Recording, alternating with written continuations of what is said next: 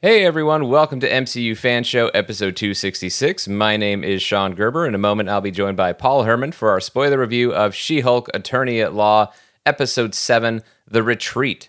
Written by or directed by Anu Valia, written by Zeb Wells. This series was created for television by Jessica Gao, and She-Hulk Attorney at Law is a Kevin Feige production. Before all of that fun begins, want to let you know about Fan Show Plus. That is the podcast where you can hear us talking about additional MCU topics, like the big news this week that at long last, it actually is happening. Ryan Reynolds is going to be in Deadpool 3, obviously, bringing it to the MCU, but he's not coming alone. He's bringing Hugh Jackman with him, with Hugh Jackman reprising the role of Wolverine. So we're going to talk about that. Where can you find that conversation?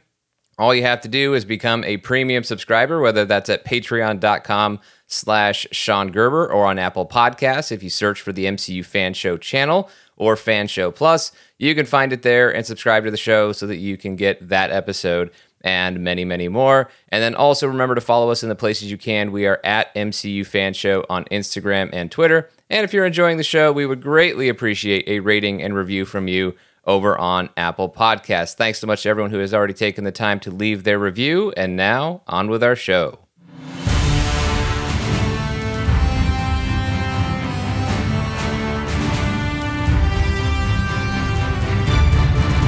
How you doing, Paul Herman? I am doing very well. I'm exhausted from running around this morning, but it's all worth it because I'm excited to talk about She-Hulk. I'm excited to talk about all the MCU Fan Show Plus stuff we're going to talk about later. I mean, I'm giddy, so I'm ready to do this.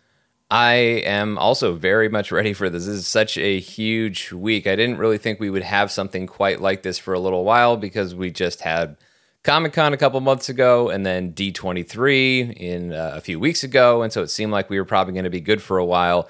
But no, we got a lot of MCU news that we'll be getting to over on Fan Show Plus, not just the Wolverine Deadpool 3 news. We're going to be talking about some less happy news about Blade losing a director and some other news that not necessarily good or bad, depending on just where you land on it. You and I are both excited about the idea that Armor Wars is going to be a movie instead of a Disney Plus series. But anyway, it's plenty to talk about, and I look forward to having that conversation after this one, which is about She-Hulk Attorney at Law, Episode 7, The Retreat. So this picks up kind of where we left off. We left off on an impromptu date at the wedding between Jennifer Walters and Josh, and you and I, Paul, were somewhat suspicious of Josh last week, and that proved to be correct. Those suspicions proved to be correct. Josh does indeed suck, as we find out in this episode. But we don't know that yet as we go through the initial dating phase between Jen and Josh, and everything is all happy. And they did such a great job, I thought, of this. I love the shot of just Jennifer getting ready and the different sequence through her apartment. I also like that she was taking a shot to take the edge off while she was nervous for her date.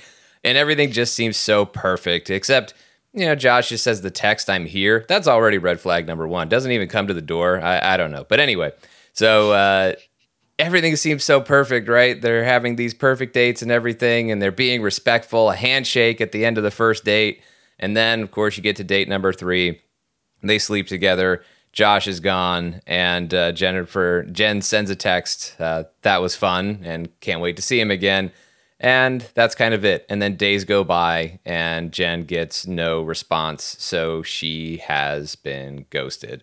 All of that stuff I thought was really well done, and it just sets up Jen for the heartbreak, right? Everything seems so perfect, so easy. It's so not complicated, and then all of a sudden it is. So you feel for Jen, but then also the comic book movie / nerd / superhero, whatever. It's like, okay, we know what Josh was there for, and it wasn't just to sleep with Jen. It was there for the She-Hulk blood, and yeah, he got it by the end of the episode. Or he got it that night. We find out at the end of the episode. Yeah, this was I had to say I really enjoyed how they wrote this and how they presented this. It felt very natural to me, to like, you really, again, Meilani is just so good in this role, and you really feel the genuine just happiness that Jen has. And I think the one of the things that I like about this Jen Walters, and again, I haven't read a massive amount of She-Hulk comic books, but the one thing I like about this version of the character, it feels more real, relatable, I'd say, just a down to earth, like realistic person, and just trying to be as normal as possible. And I really got that impression from this whole, this whole date thing. And it was just nice to see, like, oh man, oh yeah, I forgot how dates were like back, I've been married for a while, all that stuff. And so it's like, oh yeah, okay. And just seeing how the people get butterflies and all that stuff. And you see that, like, it's all presented with how she perform her performance. And I thought it was really well done, how it was edited, how the music and everything, it was really well done how they did it. And using you're really emphasizing the text and everything and during that whole kind of montage, if you will. It really helps you set up for the episode, which I think is kind of something I didn't, after thinking about it, after watching it, it really does set up the emotional stuff, you could say, quote unquote, emotional stuff later on in the episode, obviously. But it's really well done. It really, for me anyway, I really got invested with that in the how they presented it. It's not just, you expect that something like that to happen, but again, how they presented it, the performances, I thought were really, really charming.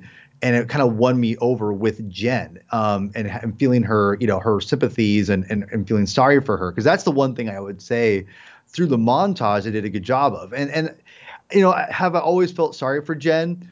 Not necessarily completely all the time, but I really felt it this time. Like, they did a great job of really presenting just how how desperate she is to get this relationship and fall in love and things like that. Like, people that, and not everyone, but a lot of people, desire in their life, and having a partner and sharing that with somebody, and seeing that reflective in Jen, how, and that's, something that she obviously really wants and desires, and how it can be devastating, and seeing all that in like 5 minutes, maybe less than that. I don't even know how long the sequence was. Yeah, well, I mean, you don't even quite get to the devastation yet. It's just the anxiety, right? I mean, it's the nerves exactly. Of like, it's first date. You want it to work because it seems like it really could, based on, of course, her and Josh hitting it off at the wedding, and then all of that. Like, she's super into it, and also he's super engaged, which of course sets up, like, when he ghosts her, like, he's texting her all the time, and then all of a sudden it grinds to a halt. And I think for her,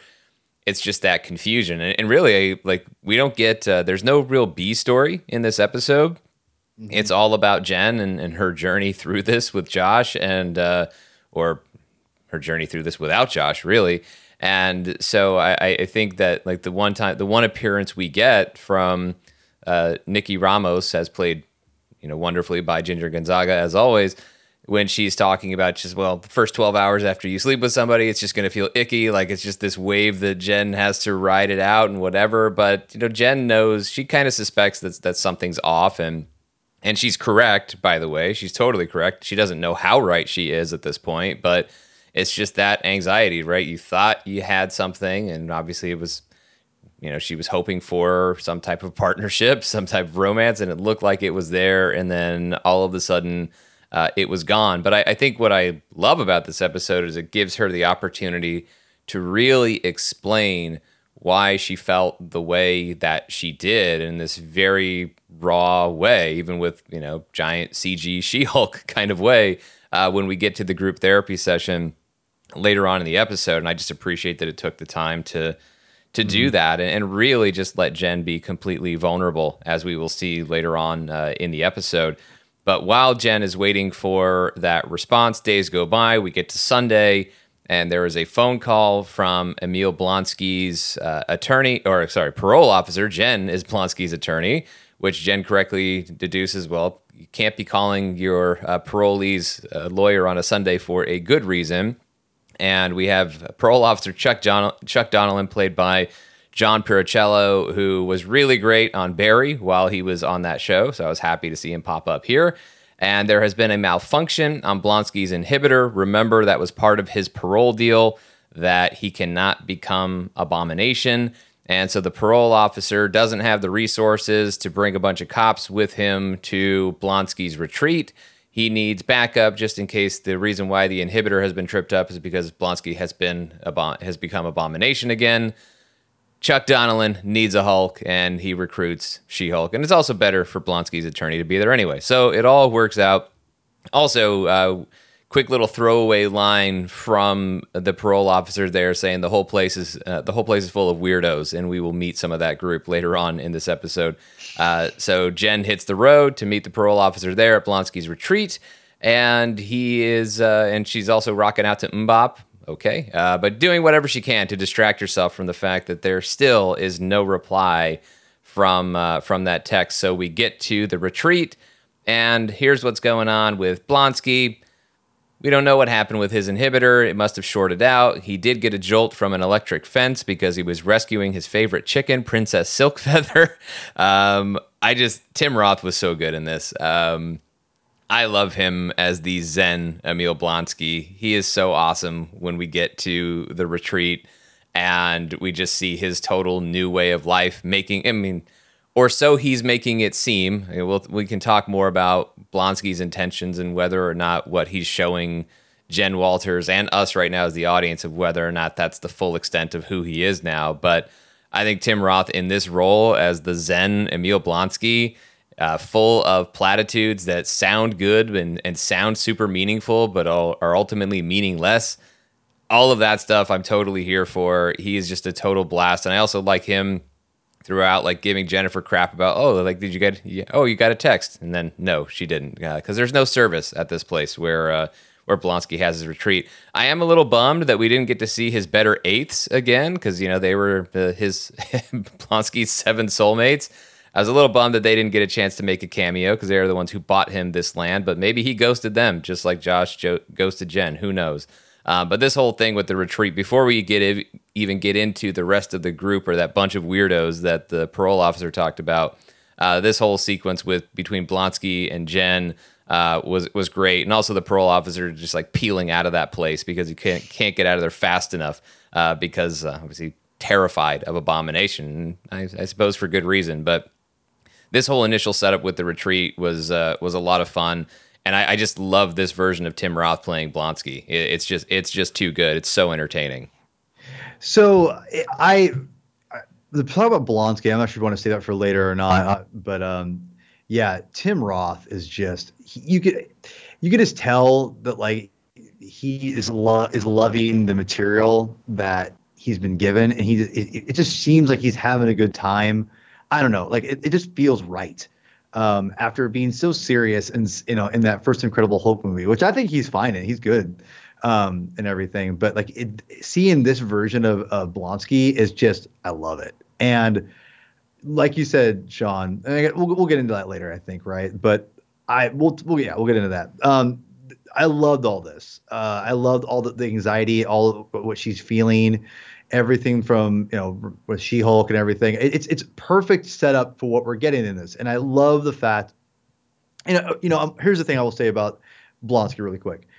I wonder if the 7/8s are, like you said, they're ghosted. It's either one or the other, right? Or it's either going to be they're all real, and he's really turned a new leaf, and this is a new Abomination, or that's all cover for the intelligentsia, whatever, right? Like, I don't know which one it is yet, but it's either one or the other. I don't know, but I know which one I hope it is. I genuinely hope, because we're about to talk about a lot of good stuff in this episode, and I want it to be real.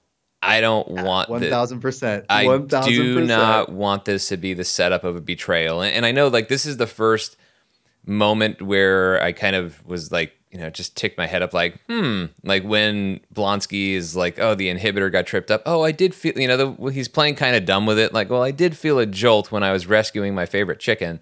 So like, that's the part that I was like, because he knows, right? I mean, you could certainly say that, look, Blonsky knows that if this happens on a Sunday or even any day, his lawyer's probably going to be involved. And so if he wanted to get Jen there, also if he wanted to isolate Jen, there's no Wi-Fi available. There's no cell reception, but obviously there has to be internet there if intelligentsia is being run from there, or even if it's any sort of base for intelligentsia. So yeah, there are certain things, but there's also just that tendency we have as we watch these things to kind of suspect everyone, but especially somebody who's been an antagonist in a previous MCU story. So it makes sense that we would suspect Blonsky. But, the absence of the soulmates doesn't necessarily, that really didn't trip me up. I mean, I just took that as right. The group, we're about to have the group therapy, and it's way more about them and Jen than just having the seven soulmates just kind of waving again, like they did at the parole hearing. So I think it's just a matter of also just budget. Don't need to pay that many actors to show up for the same thing if we're just going to do a quick little cameo, although that wouldn't really have been that much budgetarily speaking. But that wasn't necessarily the part that tripped me up. It was just how simple it was to get Jen there that you think, oh, it's just a little too easy. But with what we're about to talk about, I want to believe so badly that this is real. So let's talk about it. What do we hope is real? So as Blonsky is walking Jen to her car, all of a sudden there's a fight between somebody named Manbull and somebody named El Aguila, and they smash her Prius Prime, and then Jen is now stuck there. She's not going to be able to drive away, which also, again, trips the alarms. Right now, Blonsky has engineered such a thing to, or makes you wonder, has Blonsky engineered this, or are these guys all doing this to keep Jen there in order to give her the illusion that they are bonding with her, and then, of course, they will betray her, whatever the case may be. But it does feel kind of unnecessary because Josh already got her blood. So I don't really know what necessarily the point would be. Although, again, it's just hard not to be a little suspicious. But I want this to be real. I want this to be genuine because Manbull and El Aguila and the rest of the group that we are about to meet, they are so, so good. And they are also so good to Jen that I just want it to be real. And Jen deserves that win. She really does deserve for that moment to be, that we'll get to be authentic. But before we get into the group therapy, Jen, she's offered time to go in the yurt for 20 minutes. She doesn't want to do that for her own spiritual awakening. She passes on that. She wanders around looking for cell reception, hoping there's a return text from Josh. No luck there, but then she stumbles her way into a group therapy session. So there's Blonsky again, along with Manbull, who's played by Nathan Hurd, El Aguila, played by Joseph Castillo-Midyet. And then we meet two additional characters, Porcupine, Jordan Aaron Ford, and Saracen, who thinks he's a vampire, played by Terrence, I'm not sure if it's Clow or Clo. And they're all working through their stuff. And then another person joins the group. It's Wrecker, Nick Gomez, who we were introduced to at the end of, episode 2, when they attacked She-Hulk. I love that they did a mid-episode previously on, rather than spoiling this guy's return in the initial previously on. I love that so, so much. And it's because of the structure, and it's because of the fourth wall breaking, meta nature of She-Hulk that they got to do it. So I get to give them all a thank you for not spoiling that moment, because I totally would have expected it had they shown that previously on. So I'm so glad that they skipped it. And She-Hulk just responds in anger, throwing him across the room. So she's ordered to sit in the calming chair. She doesn't ultimately have to do that. But when she sits down next to Wrecker and he talks about how it didn't set out to be a supervillain, and she points out, well, that's exactly what you and your buddies were doing. All of that was great. My favorite thing, though, that line delivery by Nick Gomez being like, I take radical accountability for what I've done, and I'm sorry. What is radical accountability? I didn't even know accountability could be radical, but I love it. Next time I have to say sorry for something, I'm taking radical accountability. That is for sure. That's going to be the move. Just a couple other things I want to highlight before we kind of get into the meat of the therapy, but the Blonsky-isms and the quotes that are on posters behind Jen. One of them says, "Today is today." I love that. That cracks me up. Oh my God. Today is today, everyone. The other one, make your goal a reality. Fine, whatever. But today is my favorite. That's the best. That is so good. And so many things like the infighting. I love it. I mean, we saw the battle between Manbull and El Aguila. Oh, I also like his like mechanical bull joke that he made when he was told to, push the car into the garage. That was awesome, especially everybody giving him crap for it because clearly he'd worked on that and waited a he long waited. time Yep, to drop that out. Even when Jen hits him for it, he's like, "You too." That was so great. The codependency that the group calls out between Manbull and El Aguila, and the fact that they're sitting next to each other and they need to switch places. Oh man, all of that was so good. And then El Aguila, his identity issues, not a matador. Porcupine not knowing that Spanish is more than a language, couldn't put two and two together with the existence of Spain.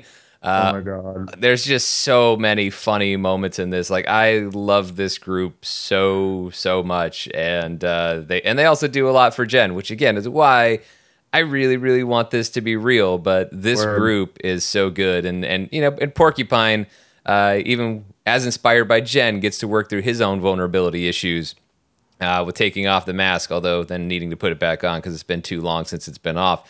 All of that stuff was just so good. And and by the way, Saracen is the smartest person in the room because Saracen actually calls it that Josh wanted Jen's blood. Yeah. Oh my God. That was this whole scene. Now, I like the episode. I thought one thing I wanted to really highlight what you said earlier, Sean, that I think was nice change of pace was the fact that there's no B story, right? It's a straight ahead. It's all Jen. And it was nice to have that. And and I like variety in these shows, right? And anything like these kinds of things with MCU or Star Wars or whatever, you can't just have the same thing over and over again. We need to have, fresh takes. And I think even within itself, you need to have, like, if you're doing a show, you need to have, like, you can't just have B stories all the time just for the sake of doing it. And I really did feel that this episode in general flourished because it was focused on just one story. And when we got to this point where we got to Manbull and El Aguilera, if I think his name, again, I'm terrible with names. El Aguila. El Aguila, excuse me. When they first show up, it's a little awkward for me. It felt like they were really trying to hammer things home a little too much.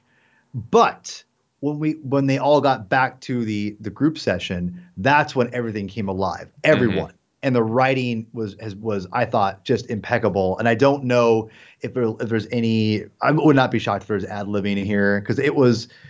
Oh my God, that this was hilarious. Everyone was great. And one of the things I'm going to say, and this I said this very beginning of before we even watched the series, and I said one of the things I'm excited for She-Hulk is going to be establishing other kinds of superpowered people outside of these movies of like mainstream heroes where we have to get a series to get to know that there are other villains and heroes out there, right? And so this is a great example of establishing now, like just like in the Marvel comic books, there's all these heroes and these things everywhere. Even Manbull's like, oh, it's some experiment gone wrong? It's a long story, like they don't have to worry about it. They're establishing the like Porcupine. Like, what the hell is that? Like, what we don't. That's the best part. We don't. Now you're establishing that to the mainstream audience. Oh, these people just exist to exist now. That's cool. They don't have to worry about like what's the origin. Like they don't need that now. Because you're establishing there's all these people who are now there because of the Avengers and all this stuff, and you just accept it. You don't have to over-explain everything. Now you can just have fun and have new characters like this show up, and that's freaking awesome. And I think it's honestly not just for She-Hulk, but for other shows too, to be quite honest. So I don't know. I think this is actually doing a lot of heavy lifting, I think, for the MCU and shows in general, just for what they're doing here by itself. Now, the scene itself is phenomenal. I was dying laughing. And listen, there was parts of She-Hulk I've laughed out loud a lot of, but I did not laugh out loud a lot during MCU stuff, to be honest. Even some of like the funnier things in movies and things like that, it takes a while for me to really think things are funny. I was straight up almost rolling. I was laying down on my couch just chilling out, and I was like grabbing my stomach laughing so hard during these scenes. And my wife was like, "What are you watching down there? What are you laughing?" I was like, "Oh my God, new She-Hulk." And she's rolled her eyes. I'm like, "I'm being serious. New She-Hulk's legit." And the thing is, it was such a real world MCU quote unquote Sean conversation that I loved it. And I think one of the things that I thought was so great was you had it wasn't just the same kind of like superhero. There are so many different characters. You had the vampire, and you had the costumed hero like Porcupine, who had like the spikes and everything and the mask. And You had the mutation guy. You had like the guy who had superpowers that you really know. El Aguila is a mutant, by the way, which I read comics with him in it with Power Man and Iron Fist years ago. A very forgettable character. But when he has like a sword, he's like, he tries to impress people. Oh my God, I was dying laughing. Yeah. Like it was perfect. Well, this whole thing, like, I am a swashbuckler. You say that like it's a job. Like, you running around here waving a sword is not a job. Yeah, exactly. And this is written by Zeb Wells, and Zeb Wells he's worked in Hollywood too, but I know him mainly from writing comic books. He's actually writing the latest Amazing Spider-Man run for the main series of Spider-Man, and it's been mostly good. But I'm very familiar with his work because I've read so many of his comic books. He's a solid writer. I was really impressed and I know he's written shows and things like that, but I was really impressed how he wrote this. And I'm sure obviously there was input from everybody else, but I was really impressed with this episode. It was really well done. I loved every single character they introduced, and this whole group therapy session, like you said, the today is today. I was rolling at that, man. And I took a picture and put it on, I had to take a picture of this. It's today is today. So it so sums up the Blonsky that we're showing right now. Yeah. We're being shown that I'm like, that by itself, Sean, is why I want it to be real. It's just the best touch too, that he credits the quotes to himself too. Like he actually has Emil Blonsky written under it. So like at his own retreat, he's got his quotes plastered everywhere, and he makes sure that he provides the right credit to himself. God. It's so good. It is so good. And I love like even some of the stuff that's just more throwaway when he talks about earlier in the episode when he was kind of giving Jen a little bit more of the tour and talking about over here is where we have, the life coaching session. He's like, that's for our premium members. Like, it's just so funny. And like Blonsky, I love our premium members. So I totally understand. No life coaching yet on Fan Show Plus, but maybe coming soon. But for all the fun that happens in this scene, and even like them breaking down the text message sequence. That was the best part. Which was so incredible. Real, but then like the breaking down the text that we of course saw, that was fun and can't wait to see you again or whatever it was that she had said, and then like that's thirsty or whatever Porcupine says. But I like the way that like, okay, so we have fun with it, and everybody kind of like cringes at the text message that she sent. But it even goes back to, because like Jen, if you go back to when she sent the text, she didn't really know what exactly to say, and because you don't know what to say, right? Like you're trying to get the point across, and this is what El Aguila distills here. Like, okay, like you let him know that it was game on, and then nothing, right? No response, and Wrecker being the one to kind of sounds like he ghosted you. As they break down, and then what was the other text? Oh, when they're trying. Well, she was so worried just then that she sent the text of like, just checking, like, oh, just getting a little worried. Hope everything's okay, and then with like the blushing face emoji, and they all lose it at that. I know, dude. I was, oh my god. Because even Jen knows she lost it at that. You just, you just can't. So all of that was just so on the money and so much fun. And like I said, I was cracking up. But then, like, it's all for naught if you don't get something. Well, I mean, all of that is as funny as it is still very real. But then to get the vulnerability from Jen, that goes into things that we've been talking about, and these themes of self-acceptance, self-love, and for Jen, it's been in a way that's so different, right? She had to love and embrace She-Hulk, but then she also still wants to love Jen and be loved as Jen as she breaks it down here. And it's so funny because you go back to the trailer where she had that line of like, do you ever have that cooler friend in high school? Everything was perfect, whatever. And she, points out, to herself as She-Hulk. I don't know what I thought that scene was going to be when I watched the trailer, but it definitely didn't cue me up for what that actually was with her breaking it down. Mm-hmm. And, she says she likes being loved as She-Hulk and it's a lot of fun, but she also says it feels like cheating because she wants to be the person that she always was and be loved as the person that she always was as Jen. And it's such a great performance by Tatiana Maslany, as per usual. And also just a great job. I think the CG looked great here. So clearly they Mm-hmm. spent a lot of time making sure that the CG could hold up with this performance. And it was the better for it, for sure. So all of that was really great. But then, because I think it's easy for us to say, like, just like all the platitudes that Blonsky throws out there, it's easy to say, love yourself, accept yourself, and Of course it you is. know, love Yeah. yourself with, and then others will love you, and all of the things that we know in our heads and we say to ourselves or we say to others to make each other feel better. And it's not like it's meaningless when we say it. Like these are all very real ideas, but Mm-hmm. it all falls into the category of easier said than done.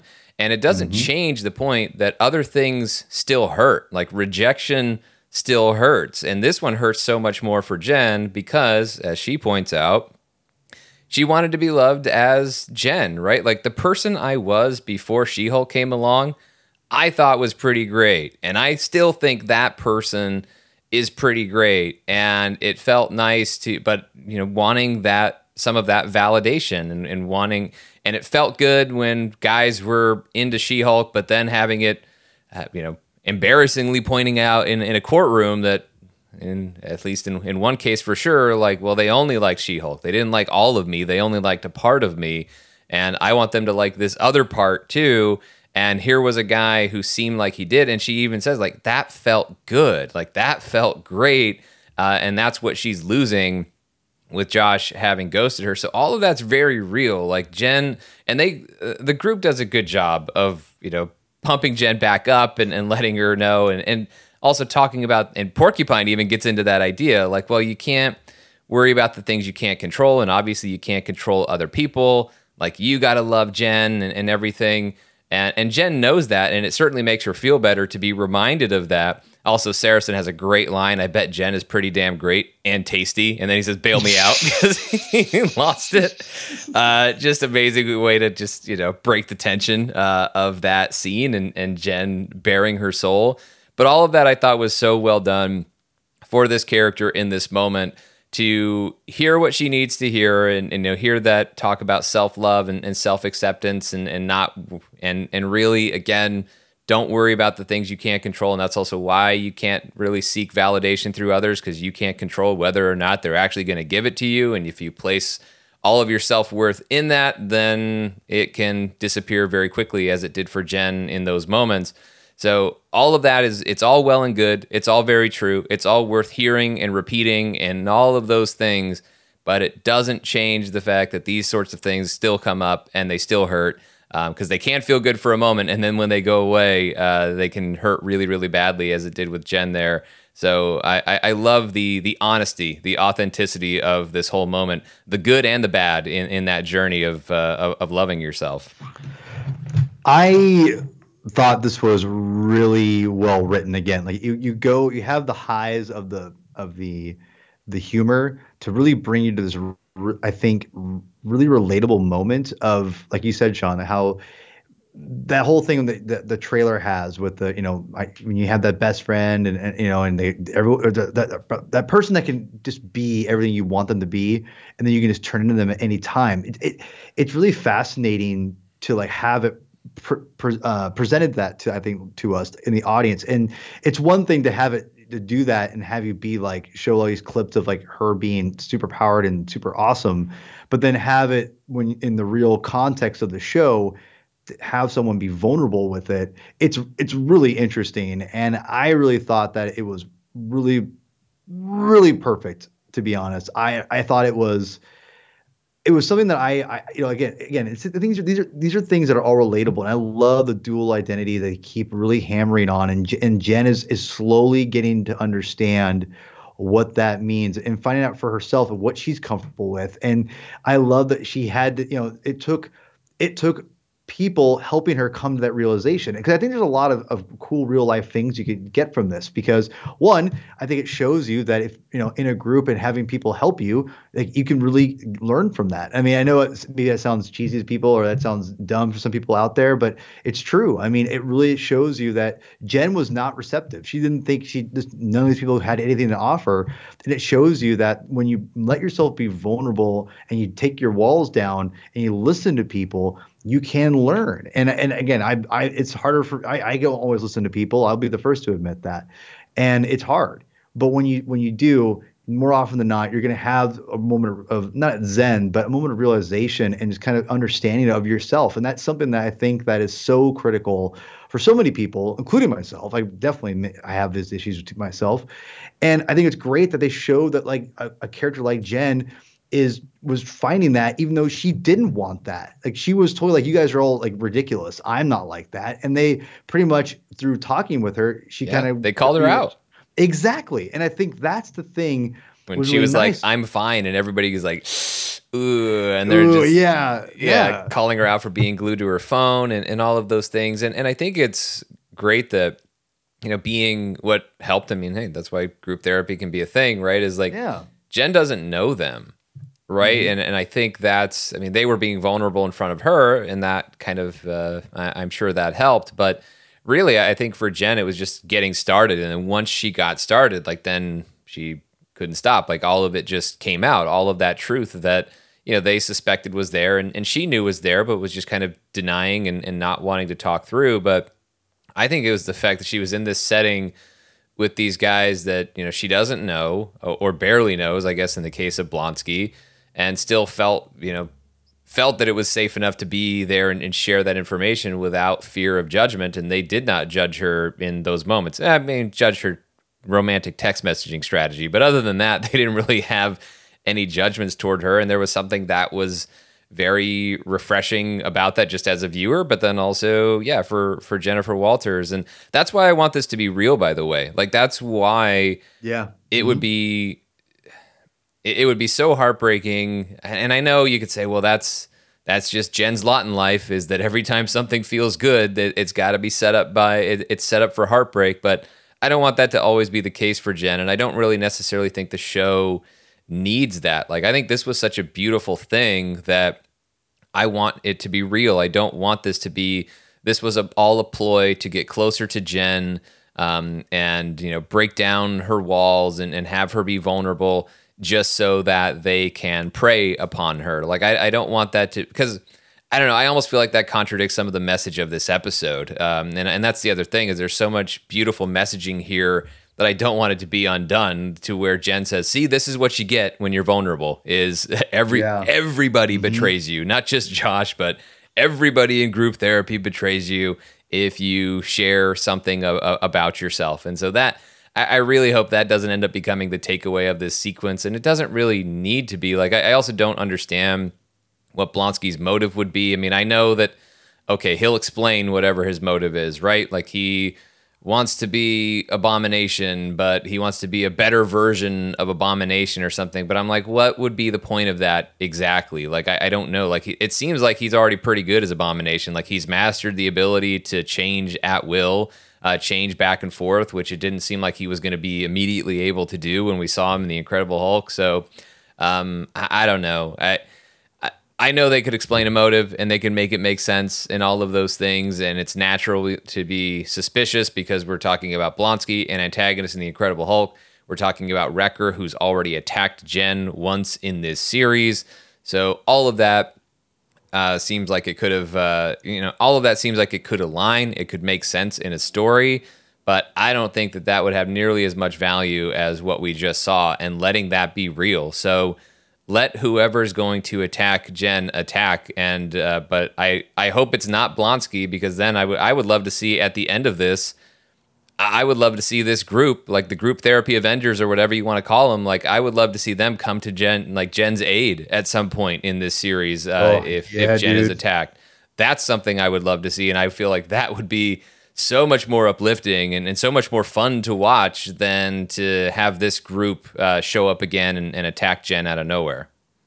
No, that's really, really well said. And I think there's ways you can make Blonsky, if it's not completely like real, there's elements of it real that are real. And that's what I kind of tend to think about it, honestly. I think there could be that duality with the Abomination and Blonsky, that maybe when he's Blonsky or when he's Abomination, that he really is, almost like a Jekyll and Hyde, if you will. Like, it's like Abomination's smart enough to maybe like use Blonsky to his advantage and makes Blonsky think he's in control when he's not. That's what I'm maybe thinking that they could do.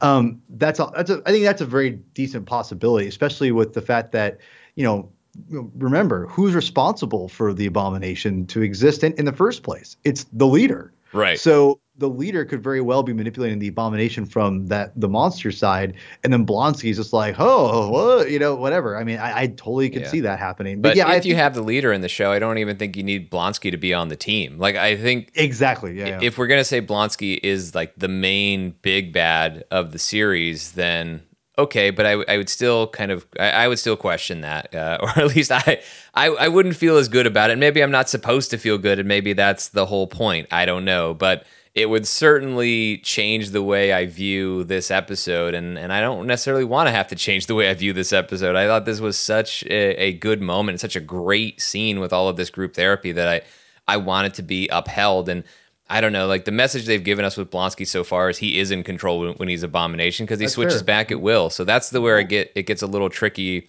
Well, that's why I'm saying Abomination could be manipulating his own other self, make him think he's in control. But exactly, yeah, that's fair. I mean, or the other thing could be is it could be more complex than that. It could be like Jen. All of that stuff was real. All of that stuff remains, but I also need this. I don't know. There could be ways of setting it up, but I kind of hope that's not really the vibe here. I really do hope that it's that this was real, and I don't know why. I never thought in my life I would want Emil Blonsky to just be a great life coach / group therapist. Yeah. Like I never thought that's what I wanted, but it was so good in this episode. And something about it was so real. Like just everything about them rooting for her, like, okay, delete Josh's number and all of that to just put, that closure on that situation. And then Jen being hurting for a yurtin, and then they cheer her as she comes out, and they have like a bunch of kids, they made her a goodbye card. We love Jen and She-Hulk, signed The Gang.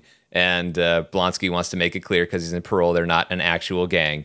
All of that was just so good. And that's why I want it to be real. And I love the message that they wrote her. We love Jen and She-Hulk, because I still think that is Jennifer Walters' journey in this. Like she resisted She-Hulk, didn't really just refused to acknowledge that as part of her identity. It's a thing that it's not who I am. It's a thing that happened to me.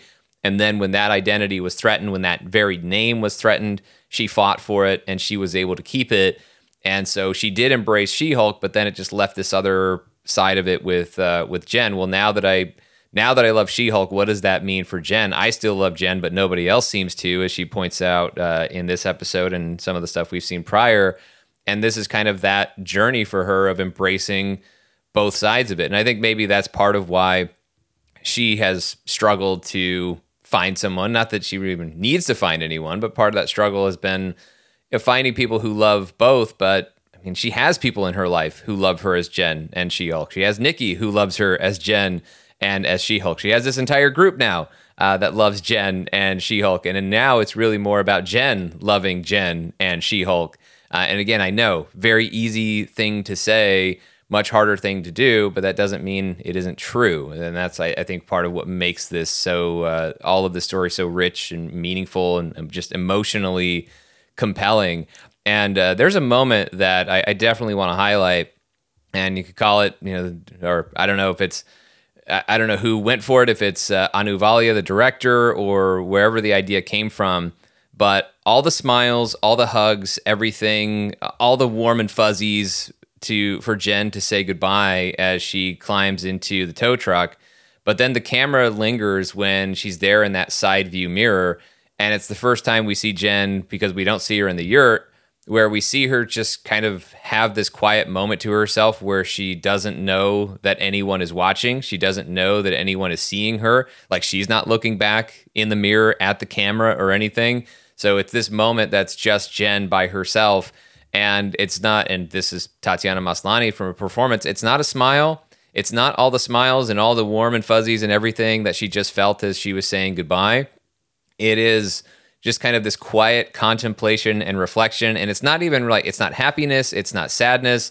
It's just kind of taking in all that she has just experienced and all that has just kind of been revealed, and living with that in that moment. And it just shows all of these feelings are still complicated. So for everything that all the encouragement that she got, all the uplifting words, and today is today from Blonsky and the group. All of those things were great and had value. But at the end of the day, you are left with yourself with how you are going to choose to move forward. And I think that's what that moment plays to me for Jen. And it's not even necessarily a clear indication of exactly what she's thinking, exactly what she's feeling, but it's just quietly contemplating and reflecting on all of this and figuring out how she's going to move forward. And I love that they took the moment to do that, because this is a character that is almost always aware that she's being seen, whether it's because she's interacting with other characters or she's interacting with us, with the audience. So to see her kind of away from that just for a brief moment, I thought that was a great choice and a great performance with the way it all was portrayed. I loved it. Yeah, I think that this was a perfect ending for She-Hulk as a character, because you really start to feel that Jen is figuring out who she is now with this new part of her life with She-Hulk. And I think the show, I think, is earning this transformation really well. I honestly do. And I think that seeing Jen struggle emotionally and being just kind of not feeling calm, just there's like she's just kind of like very frantic and very almost chaotic, if you will. And you're seeing her throughout this whole series start to kind of come together, literally. And there is that franticness where she's like seeking. And now it's like, oh, maybe like I have to just accept this. And I don't know. I love, like you said, like how we see her at the end of this episode is a great way of showing us that she's starting to accept who she is. And here's the best part, I think, of what the show is giving us is that they're going to challenge that coming up, right? Like the show is going to challenge that, like with Josh, with, this whole intelligentsia, the fact they've crossed now from Jen into the intelligentsia has gone after both She-Hulk and Jen basically now together. And they're going to really put that at the show is going to show us, and the conflict's going to be the external stuff. But I think they're going to really challenge the fact that, it's going to challenge her as a person to like, are they different? Who is better? They're going to come at her at an emotional level. And where I love where the show is going is it's going to show, she's a hero. I'm hoping she's going to stand over the upcoming trials, because just like this is where it gets relatable. And I say all this because anytime you make it, you're working on something that you're struggling with, it's never just going to be like perfect from the moment you decide or things get better. It's not a straight line. They're going to get tested. Exactly. It's going to get tested. And that's the thing about She-Hulk I think we're going to get. And again, I love that idea because these are things that are relatable for so many different levels, and people out there who are struggling with anything, this is how it works. And you're gonna feel good because you made a step, and there's gonna be tests. You're gonna be trials, and it's gonna put your everything on the move, and you're gonna have to figure things out, and you have to push things through. And that's what She-Hulk's gonna have to do. And I'm really excited to see growth in that. And I think this is the one thing that show I think people don't talk about enough. People love the rant and raves. They don't like it. You don't have to like the show. I get it. But one of the things I think people don't give it credit for, if they are watching it at all, is that they are doing a great job of showing and I think giving a great example of someone struggling and overcoming a internal struggle. And that's really important. She hasn't overcome a lot of physical struggles yet, because that's not what they're going for. And if you're looking for that, then might not be, maybe go watch, Incredible Hulk 2008 again, which again, I love the movie. But this isn't that type of show at this point. And we're going to have that, I think, in a couple of weeks. But right now, I love this internal struggle that we're getting, and it's just really cool to see a different side of duality of superheroes, and in a different form of not just beating people up, but like actually like existing in the world. And I think that's what the group represents. That's what Jen represents, and I love that. It's just so much great metaphors for, I think, real life and parallels with real life as well. So yeah, great stuff here. I love this the end of this episode. Yeah, I thought it was really great. I mean, before we get to like the end with the 3 days prior, but like I thought this was such a great setup, and I think that's why I liked that moment in the tow truck. Was just okay. Like, it's just because we've had certain things revealed and there's been a lot of healing that's happened here, it doesn't mean all is well forever. Like, it is constant work. It is a continuing journey, and yes, like there are steps forward, there are backslides, and all of those things that go into it, which is why I think it's such a refreshing and very honest portrayal of it, and that's why I love it so much, and I think it's so enjoyable. And I think that even in the moments where it's not particularly enjoyable or not particularly fun, what is enjoyable about it is the authenticity within. And so I think all of that stuff is working so well. And it just made me think, if Blonsky is still involved in this story, but you have another person like the leader, for example, one of the best ways you can help yourself is also by helping others sometimes. And what if Blonsky gets tempted to go back to his own ways and Jen is the one who saves him from it? Like something like that could also be very meaningful. Or even if it's not Blonsky, Wrecker or anybody else in the group. It could be an interesting thing to see going forward. But it seems like there's a lot that could be going on. And wow, we only have 2 episodes left because the 3 days earlier, we see that Josh, he cloned Jen's phone, took a photo of her, texted to the Hulk King, and of course, with in emoji form, communicated that he got the blood. So the bad thing that we heard about, the ominous thing that Banner talked about all the way back in episode 1, it's happened. What is this going to mean in episodes 8 and 9? I don't know, but I do know it seems like they've got a lot of ground to cover in these last 2 episodes because we're going to have to learn about the truth, at least to some extent, the truth about Intelligentsia and who's behind it. They're going to have to go on the attack, and Jennifer Walters is going to have to defend herself and others, presumably. Daredevil is going to show up in this show. Titania, I don't think, is done in this show. So still a lot of pieces just floating out there to be brought into these last 2 episodes, and I'm very interested to see how they do it. But as far as this last piece with Intelligentsia, yes, it confirms our suspicions of Josh. He was just too good to be true. What a shame. And we'll have to see him get his comeuppance sometime later on in the series. But then also, who is the Hulk King? I don't know. Could it be Blonsky? Sure. I'm still hoping it's the leader. It's 1,000% because the leader. That's the guy who would refer to himself as the Hulk King, as far as I'm concerned, and as far as the comics I've read. So yeah, it's Dr. Samuel Stearns, Tim Blake Nelson. How involved does he ultimately get in this? I think that's up for some debate or some speculation, because we do know he's already set up to be in another major MCU project with Captain America New World Order. So what we can say most likely, well, he's not dying in this show, so it's not like She-Hulk is going to find him and take out the leader for good. That's not going to happen. So I think there will be something else that She-Hulk can overcome while not necessarily being able to fully stop the leader, or if she apprehends him, then he's going to be able to get away at some point. But I think it'll probably focus more on Titania. Maybe Abomination comes into it. But I think I don't, clearly with only 2 episodes left, it's not about introducing and fully resolving the situation for the leader. It's just making that something that's an immediate foil for She-Hulk that she overcomes, that also allows the leader to be a bigger thing for the MCU as it goes on. And I think we'll see that Intelligentsia has a lot more targets than just Jennifer Walters probably by the end of the show, which sets up the leader's future. But I'm excited because also I'm pretty sure next week should be Daredevil, because I don't think they're saving him for the last episode. So there's a lot to look forward to immediately next week. And then, of course, the finale in episode 9. So much going on. But I think this series has been so good so far. And this episode was another huge win. We have not seen an episode, and I know we've seen like self-discovery episodes, right? Like we've seen previously on from WandaVision. We saw the episode of Moon Knight going back through memory lane. That's also something I like about it. This one actually, it wasn't the second to last episode, and right. I like that we have broken a little bit of that formula of this is how we go down memory lane and have our characters discover their damage and work through it. That this was just somebody bearing their soul in front of a group of strangers, strangers that maybe she was guilty of judging initially, and then they did not do the same thing to her, which again, why I hope all that's real.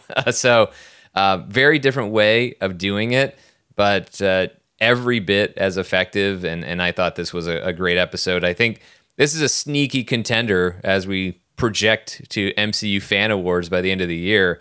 A sneaky contender for best episode of a series. I don't know that it's going to ultimately be my favorite choice, but I could see this one doing pretty well. It might have even topped episode 1 as my favorite of She-Hulk so far. And that's really hard to do because there's no Hulk in this one. But, well, there's She-Hulk, and that still counts. But there's no Banner Hulk in this one. And I still really loved it. I mean, episode 4 was so great. We've had a lot of really good episodes. But there's no doubt in my mind that this one stands out. Yeah, this episode I thought is my favorite. I thought it was really well done. It was most entertaining. This is by far my favorite episode, and I loved everything about it. There's so much heavy lifting, I think, from the story standpoint, I think from the greater MCU standpoint, and I just love that it really embraces all the things I love about the MCU without being a typical MCU thing. And I think that's what these TV series are trying to figure out. For the most part, Sean, they're just trying to figure out how these are different from the films and how they can use it to their advantage without just being we're like a movie but longer. It has to really fit. And I think that, again, they haven't been bad by any means, but I feel like with Miss Marvel and I think with She-Hulk, they are really starting to kind of, I think, figure this out a little bit. Like, it feels like they've never been bad, but it definitely feels Moon Knight hit and miss with me a little bit, but for the most part, I'd say Miss Marvel and She-Hulk are really giving us something different for the MCU that doesn't feel like they're going for a movie. It's a different feel completely from the films, and I like that. And I think it's healthy for, I think, the franchise. And I just love the characters they've introduced, and I just love the type of episodes we're getting because they're not just the typical flair. I want to really say too, there's lots of really cool stuff here. I really do hope that the Wrecker Dirk doesn't get just kind of short shifted. I really hope there's bigger stories for these characters. I love the Wrecking Crew. They're like classic Marvel characters for me. And me, I'm a costume guy. I want to see my purple head costume, whatever, for Wrecker, and give me the crowbar and all that stuff. And I'm really hoping that comes into play. With the intelligentsia and everything, it definitely feels that we're going that way. Because Titania does have some ties with the Wrecking Crew a little bit, with the Absorbing Man, it's a little bit. So I'm wondering if all those characters are going to be somehow connected with the intelligentsia as like henchmen and things like that. So I'm still curious that's all going to be there. I'm pretty sure that's going to happen, but I do like the fact that Wrecker is a completely different character from the comic books. He's just a big like jerk, just a big like I'm a big jerk, And Dirk's actually like this character is actually funny and like trying, there is some like nuance with them a little bit. So I did appreciate that. If there's any hardcore Marvel fans that are mad that is the Wrecker, truly the Wrecker, and everyone, it's not the Wrecker I know the comics. You're thinking way too hard of this. Wrecker's not that important. I love the character's look and the aesthetic, and that's what I think needs to stay. Everything else, I'm good. So, but yeah, best episode of She-Hulk by far. I can't wait for next week. Well, look, I've long felt that Wrecker lacked and sorely needed radical accountability in the comic books. So yes. I'm glad that that's finally here now, thanks to the Marvel Cinematic Universe. But that is it for this spoiler review of She-Hulk, Attorney at Law, Episode 7, The Retreat. Make sure you check out Fan Show Plus at patreon.com/Sean Gerber or on Apple Podcasts. That's where we're going to talk about the huge news, the HUGH news, that Hugh Jackman is back as Wolverine, not done after Logan, in Deadpool 3, and maybe some other stuff. We will talk about that on Fan Show Plus, in addition to some other MCU news that we couldn't cover in this show because we had a spoiler review to do. So make sure you check that out. Follow us on Twitter and Instagram at Mr. Sean Gerber. Be sure to leave that rating and review on Apple Podcasts if you haven't already. Thanks if you have. Paul, where can they find you? You can find me on Twitter at Herman22 with 2 N's, aka P-Thug. Also, please go and subscribe to my YouTube channel, The Comic Binge.